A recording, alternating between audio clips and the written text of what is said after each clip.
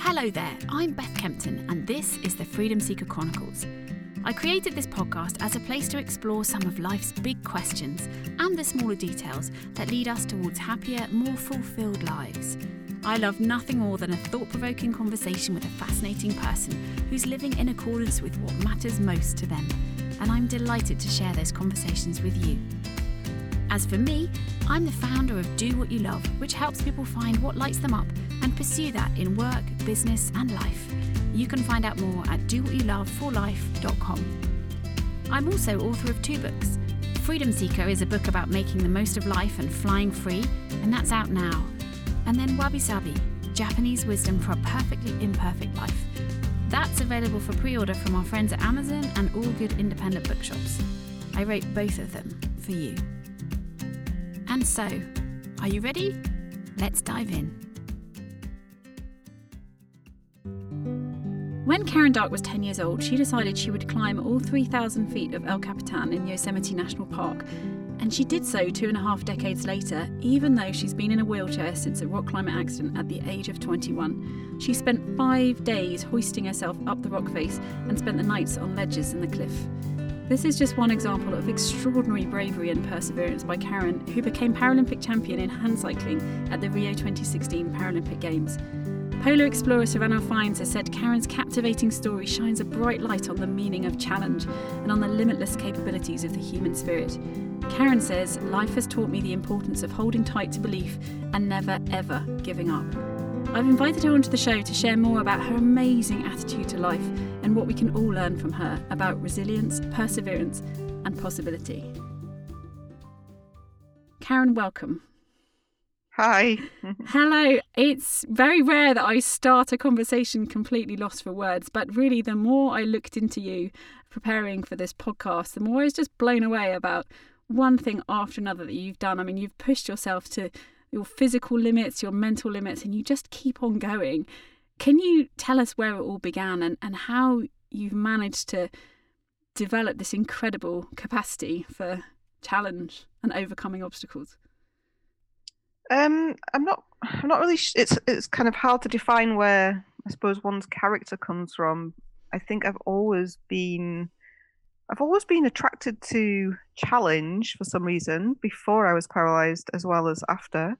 For example, the first time I went to the Alps as a young person to climb, I saw the Matterhorn and I just wanted to climb it. And I think some people spend years and years planning it and pay guides to take them up. And maybe, 10 years after they started training for it. And I ended up climbing it that summer with a couple of friends using a postcard to find the way. And in some ways, I think I'm kind of foolish. And in some ways, I think naivety is a great thing because you end up doing things that you would never do if you perhaps had a bit more knowledge or wisdom or information or something. But I guess becoming paralyzed, a lot of people ask me if that's made me more, I don't know if not more resilient, it's not the right word, but if it's made me kind of want to prove something to myself or to other people, or if it's pushed me to try even harder than before. And of course, I don't know the answer. I'll never know. But yeah, it requires me to sometimes kind of really examine why I'm doing what I'm doing and where it's coming from. And that's a question I've been examining more than ever in the last year or so, actually, since the Rio Paralympics, because I suppose that was the ultimate experience I've had in starting to believe something was possible on a very deep level, even though I wasn't necessarily the strongest athlete there at all that day. There was at least one of 4 of us that could have won that race, I think. But somehow I'd created that reality for myself. I wanted to win that race and I'd planned that for 2 years before, and everything kind of channeled towards that. But after it, I was really broken. I kind of had burnout. And I think since then I've been asking a lot of questions about, what is driving me and why do I keep going and is it the right thing and what's it all about? And I've got some answers, but it's a journey.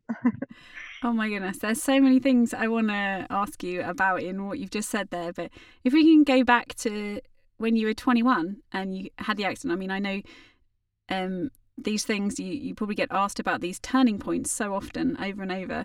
But it is fascinating to me that happened at a time when any young person is trying to choose their direction in life. And at 21, the world's your oyster, and you if you've got the right support, you can really go out there and do anything you want. Did you have particular plans at that time that got changed in a certain way? Can you remember how you moved into the next phase of your life?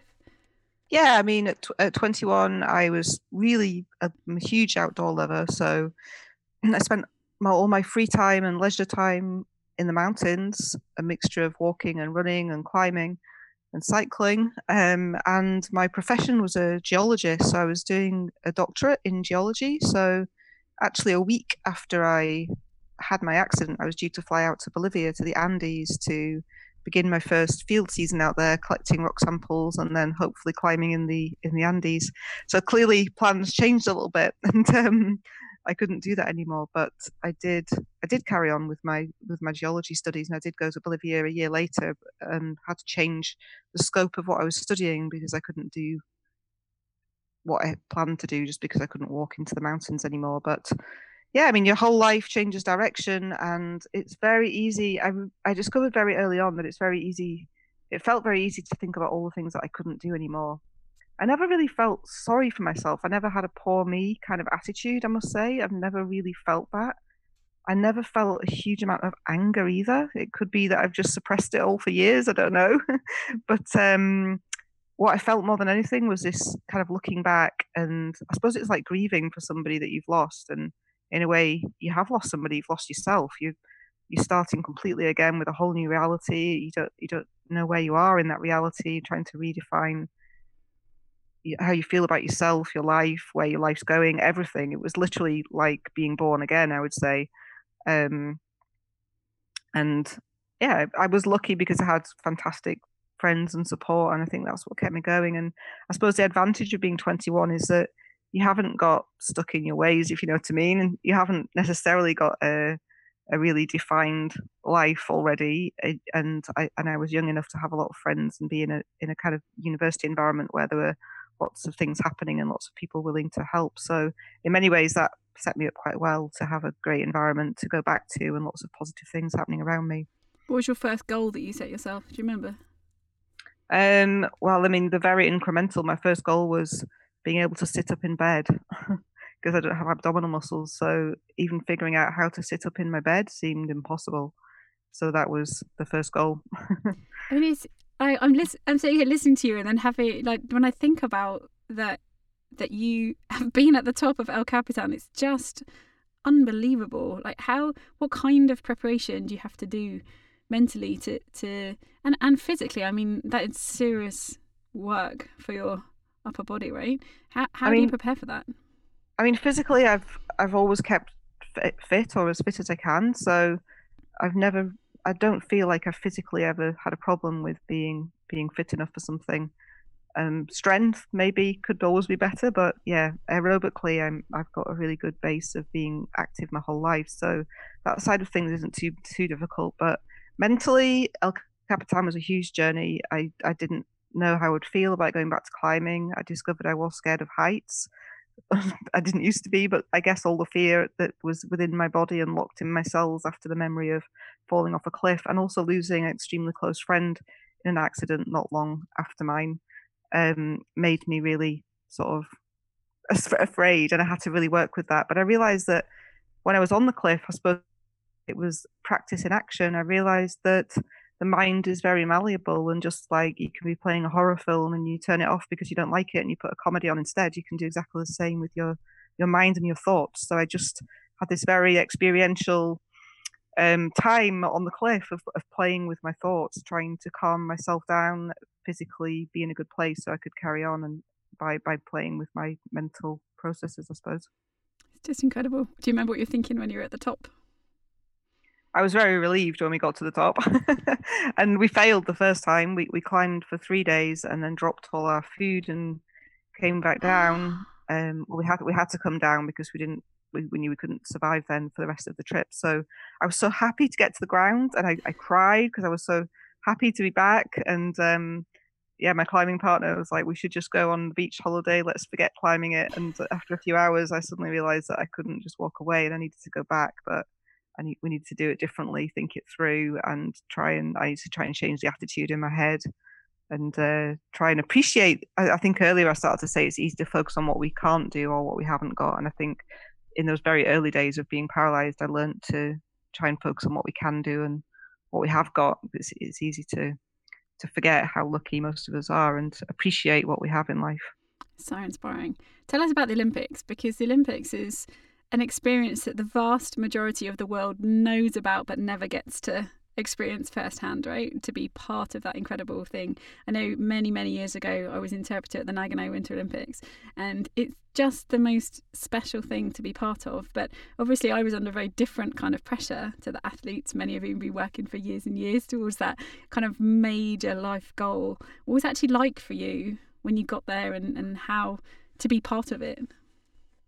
Well, I've been to 2 Olympics, so London and Rio. And before I go any further, I should say that probably people listening, I know it's easy to think, oh, that's for somebody else. That's not something I could ever do. But I thought the same. Like literally in 2008, I'd done 2 races in my life, and I come last in them both on my handbike. So when I had the idea of trying to get to London Paralympics, I thought I thought it was crazy. Like I really thought I haven't got what it takes. I'm just an amateur. Who am I to think I could get to the Olympics? So my goal was just to get there. And then I realized that, yeah, with regular training, with a coach, by doing things really smartly instead of doing what I'd always done. So I had to not go cycling for hours anymore. I had to do kind of, train hard do specific things. Then gradually I got fitter and I realized it was potentially a possibility to get there. So London, for me, it was all a massive experiment. I was so excited about the possibility of just even getting to one. And when I realized it was starting to become a reality, I guess I just couldn't believe it. So when I got there and I was selected and got to participate in Olympics in my own country, it was the most incredible experience. And then winning a silver medal was mind blowing. I didn't expect to. And I mean, it was amazing. And having friends and family there as well, it was very, very special. Rio was a very different experience. I think that I had quite a lot of personal trauma, I would say, in the couple of years after London, sort of physical stuff, but also emotionally in my life, some things changed, and I found it very difficult. So then I think I channeled all of that into thinking, okay, I'm going to train really hard, and I'm going to try and get to Rio, and I'll try and win a gold medal. So those 2 years before Rio were so intense, and I gave it everything. And by the time I got there, as I say, I was a little bit broken when I got there, and certainly very broken by the time it was all over. So if I'm honest, I didn't actually enjoy Rio. My race was next to last day. Sounds amazing. It's Brazil, this amazing time, this inspiring environment. But actually, when you're a competitor and there's a lot of pressure on you and it's your job, it felt quite stressful. And I was in the Olympic Village, just lying in my room, injured. Actually, I had a shoulder injury for the 2 weeks before my race, and I just had to kind of pull out on race day and hope for the best. And had one day to enjoy Rio with my family afterwards. So if I'm honest, Rio was quite stressful, and although I did win the gold medal, it's I don't have like super happy memories of Rio. Wow.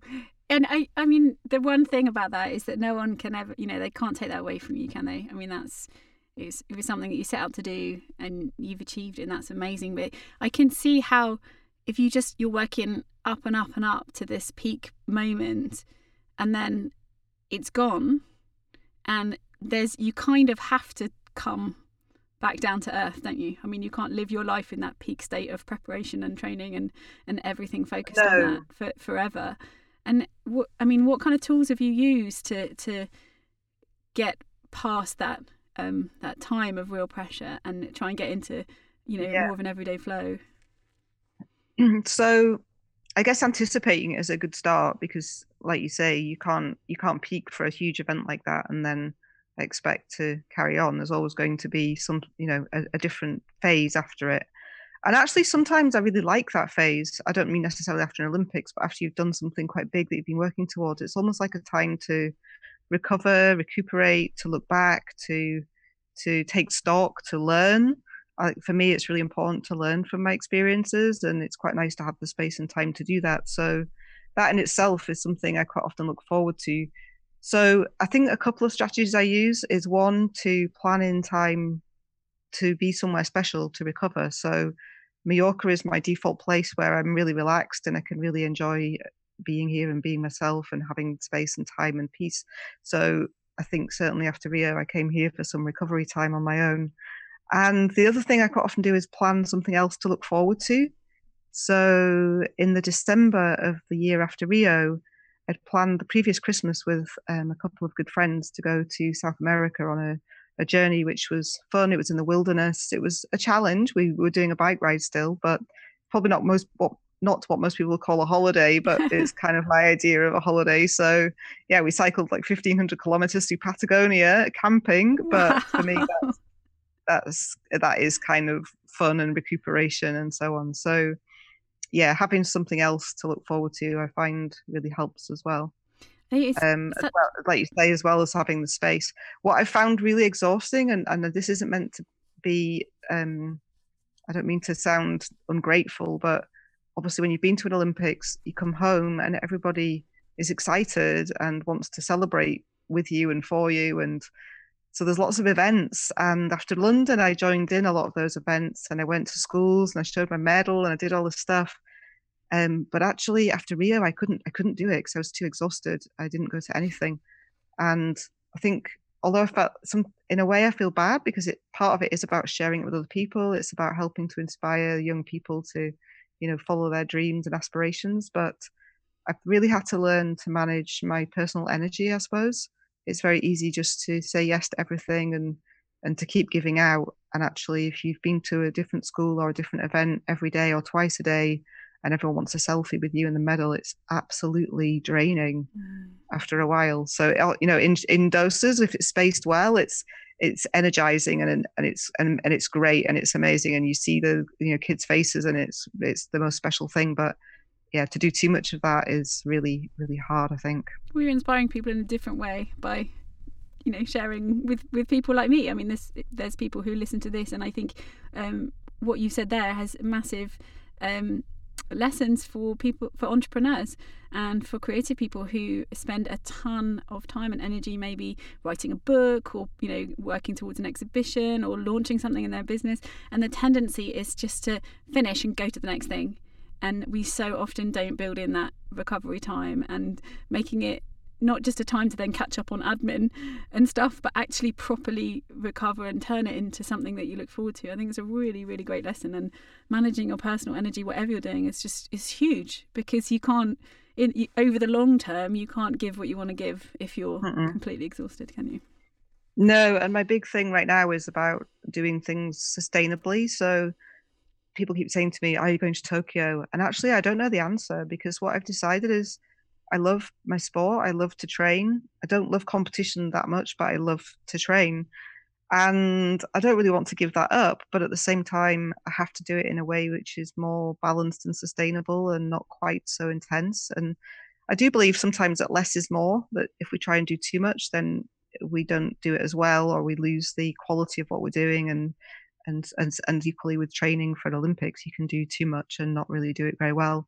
So if I can find a way to do it more sustainably, where my personal energy is much more balanced and I can, be here for people and myself in the long term, then I'd love it if I can get to Tokyo. But if I try that and it doesn't work, then I'm okay to not get there. Maybe you could get there slowly over several years, going through Asia or something like that. I'm sure you'll find a way to get to Tokyo, even if it's not in 2020. I'll be there in one shape or form. But yeah, whether I'm there as a competitor depends whether this doing things more sustainably it works. But I hope it will. So what's keeping you busy at the moment? You always have some kind of challenge on the go. What is it right now?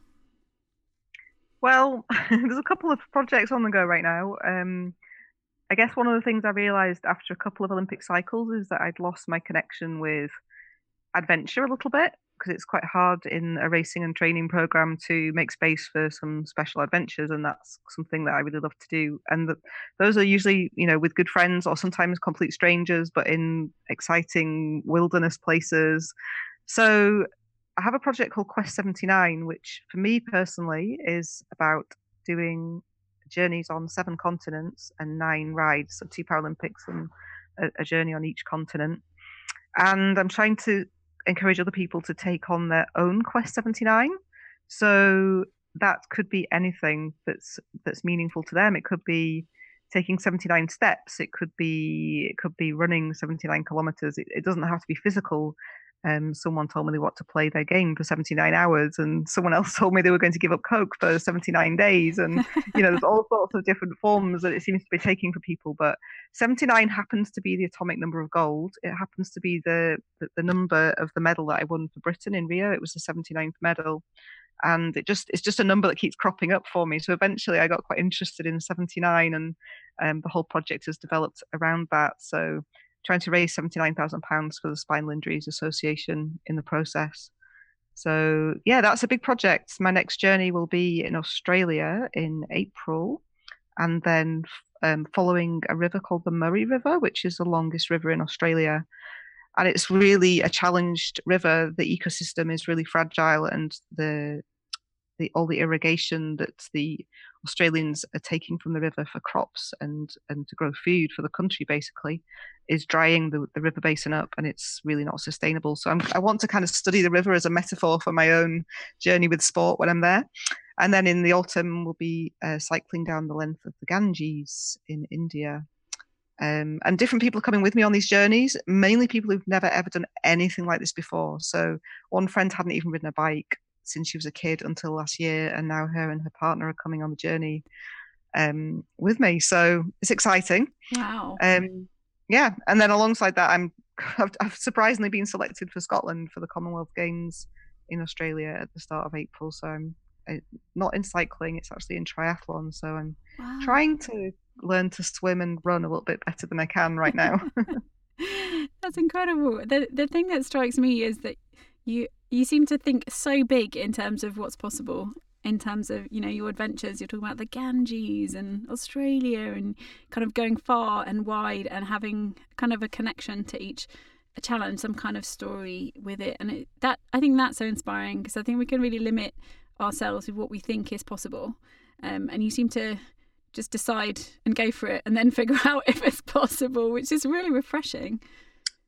Yeah, I don't know where that comes from. I know a lot of people listen and probably think, oh, well, I could never do that, or that's not for me, or she must have lots of money. And none of those things are true. Actually, often being away on a journey, it's cheaper than being at home. You live on porridge and you're camping in the wild. So after the flight ticket, most of these adventures don't tend to cost very much.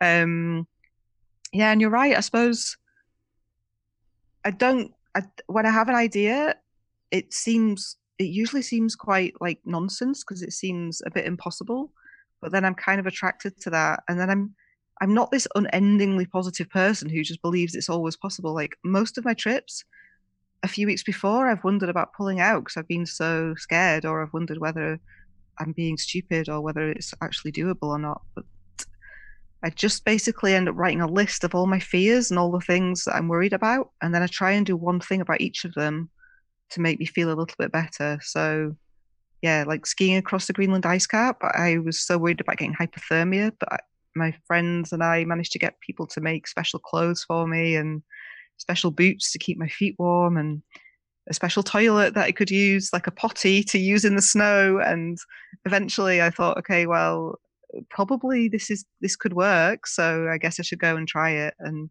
yeah, I usually think, well, what's the worst that could happen? And maybe I'm being a little bit naive because possibly some quite bad things could happen, but usually they don't. And I think if you kind of hold on to ideas and you just try hard to solve the problems and the worries and have good friends and support to do things with, then I'm amazed at what is possible, really. I mean, I love that approach to tackling your fears and literally saying what small practical things can you do, because any kind of action in the face of fear can really help, can't it? So you feel like you're doing something about it and actually solving something that then it's no longer a consideration because you've fixed what could have caused that. That's a really smart way of dealing with it, so that you're not spending your time thinking about the thing that might never happen and actually doing something about it.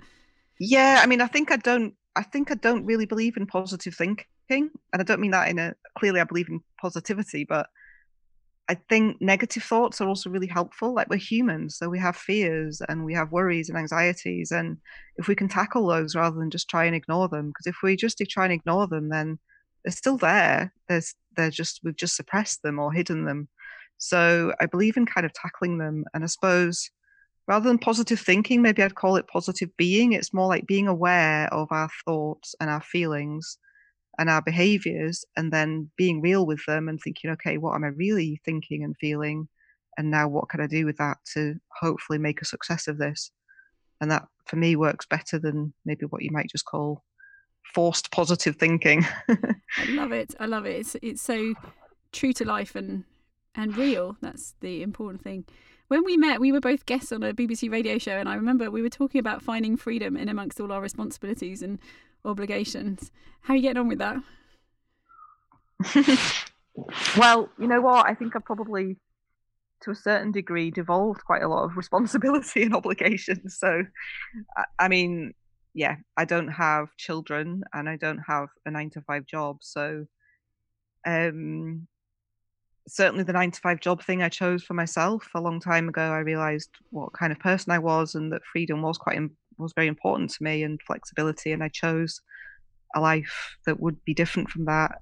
I was not sure it was possible, but you know, when someone once said to me, "What in your wildest dreams, what would your life be like?" And it's like I'd be having adventures and I'd be riding my bike and I'd somehow make a living out of it, and that's come true and it works. And I'm very happy and privileged. So I feel like I've got an awful amount of freedom and things to be happy for.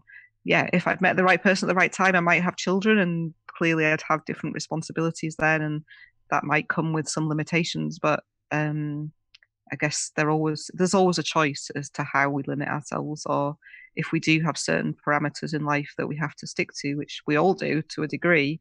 Then yeah, I usually push the boundaries and find where the freedom and flexibility can be within that to maintain some happiness. I love that. We do always have a choice. So to circle back to the beginning, you were saying about after this massive high of Rio, you're kind of grappling with not so much what's next, but kind of what to put your heart into, and why the big questions, what to focus on, I guess, or it sounds like some kind of life planning without necessarily knowing what you want to plan. What are you asking yourself now? Yeah, I mean, I suppose everyone says, for example, after a big event that you reach a point where you're questioning what next. And certainly there's lots of stuff about Olympic athletes basically getting absolutely messed up after Olympic experiences, successful or not successful. And lots of people seem to become addicts of one thing or another, be it alcohol or drugs, or just or just have some mental health problems. So I'm fortunate I've not gone down those routes, but certainly after Rio, I was left asking questions. I suppose I'd reached the ultimate goal. I'd won a gold medal. That's what I've been working for so long. Where to next? Would I carry on? Did I want to carry on? What was my motivation? What's driving me? What else is important in life? So I've been asking all those questions, and that's been quite a journey for the last year or so. And I guess I've reached a point where I've realized that I do what I do because I love it. So I've never been motivated by doing it to win medals. I've been motivated by doing it to learn and to get to ride my bike. So on one level, why would I give it up? As I said, at the same time, I thought I can't sustain this level of intensity for another 4 years. I need to look at what's possible. So I think what I've realized is that possibly part of my drive is that I think I, to some degree, resist my vulnerability. So being in a wheelchair and all the things that are associated with it, well, being paralyzed from the chest down, all the things that are associated with it, I have to admit to myself that I am more vulnerable, but it's not something I've ever really been able to admit. I think I've just cracked on as if I'm the same as everybody else. And I never want to think, oh, I'm weaker or I'm different or poor me or anything like that. So that's, I think, what's part of what's driven me to do all these things, which even when I look back, I think they're quite incredible. But I've had so many near misses and so many things, especially in the last couple of years. I've had a couple of major operations on a huge kind of abscess infection that was inside of me. It was 20 centimeters big. I didn't even know I had it. So I've nearly died a number of times in the last few years. And I think it's really made me face my own vulnerability and have to realize that I need to accept that rather than resist it. And that doesn't mean doing nothing, and it doesn't mean stopping what I'm doing.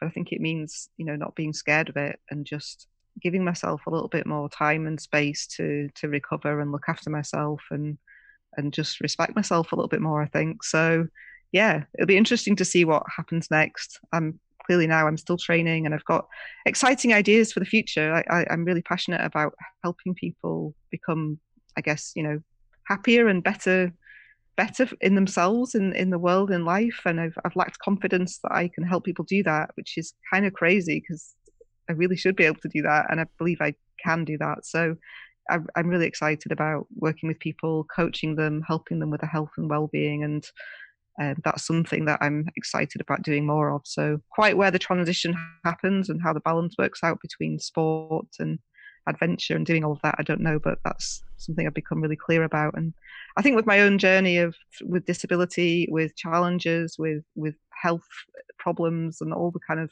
highs and lows I've had through life, I've learned so much, and it's given me quite a lot of awareness of some of the things we need to really consider and be mindful of.